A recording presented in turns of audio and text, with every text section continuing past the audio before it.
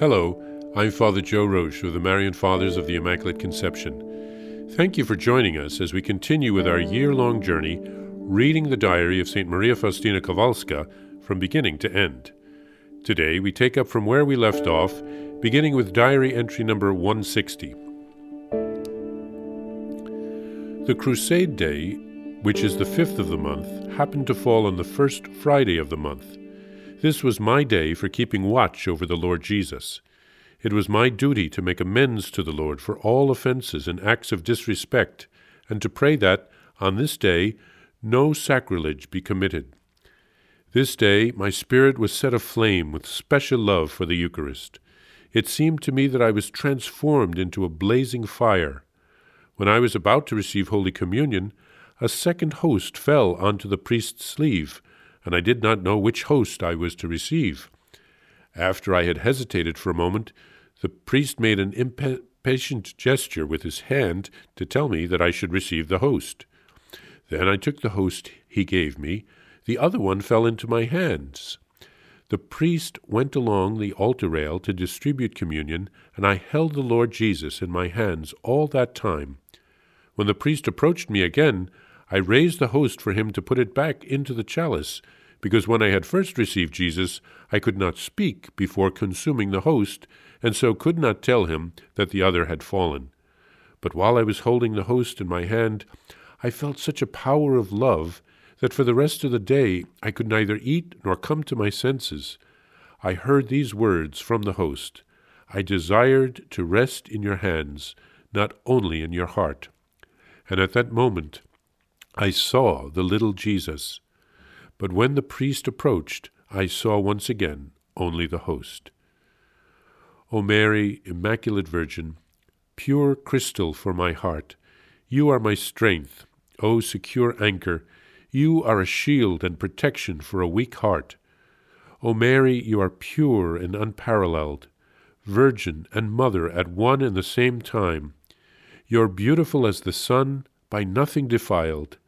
Nothing is worthy of comparison to the image of your soul. Your beauty enthralled the thrice Holy One's eye, that he came down from heaven, forsaking the eternal sea's throne, and assumed from your heart body and blood, hiding for 9 months in the Virgin's heart. O Mother Virgin, this will no one comprehend, that the infinite God is becoming a man. It's only love's and his inscrutable mercy's purpose. Through you, Mother, it's given us to live with him forever. O Mary, Virgin Mother and Heaven's Gate, through you salvation came to us. Every grace to us streams forth through your hands, and faithful imitation of you only will sanctify me. O Mother Virgin, most beautiful lily, your heart was for Jesus, the first tabernacle on earth, and that because your humility was the deepest. Wherefore you were raised above angel choirs and saints. O Mary, my sweet Mother, to you I turn over my soul, my body, and my poor heart. Be the safeguard of my life, especially at death's hour, in the final fight. St. Faustina writes here of Crusade Day. We can wonder, what does this mean?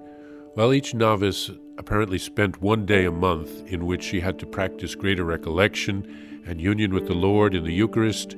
She was also to ask the directress for additional mortifications and to offer up all of her work and her prayer and her sufferings to Jesus in atonement for sinners. The footnote reveals that some of the sisters continued this practice even after the novitiate.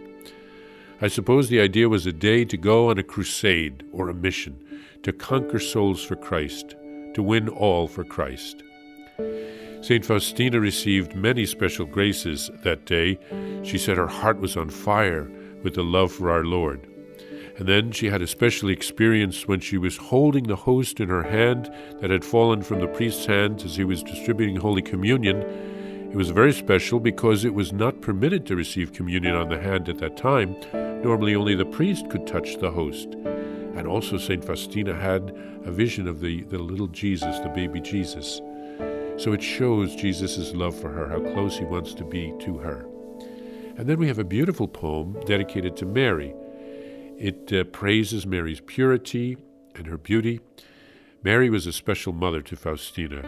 Mary helped Faustina and protected her.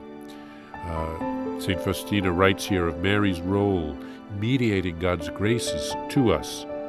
And in the end, St. Faustina asks for Mary's help at the decisive hour when death shall come.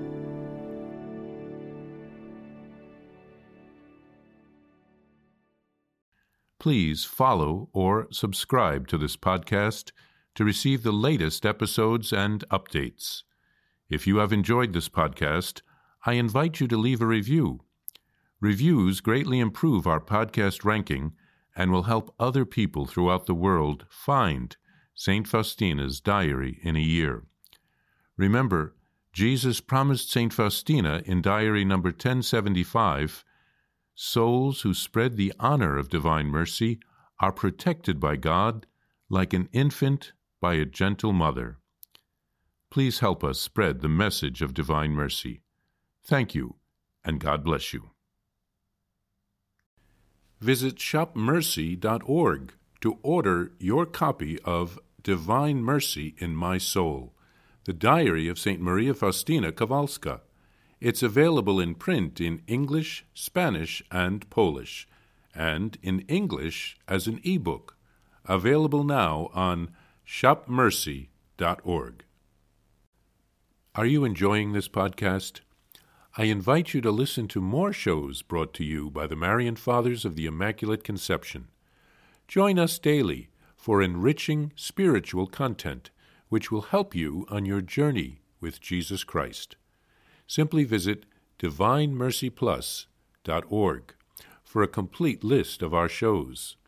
That's DivineMercyPlus.org.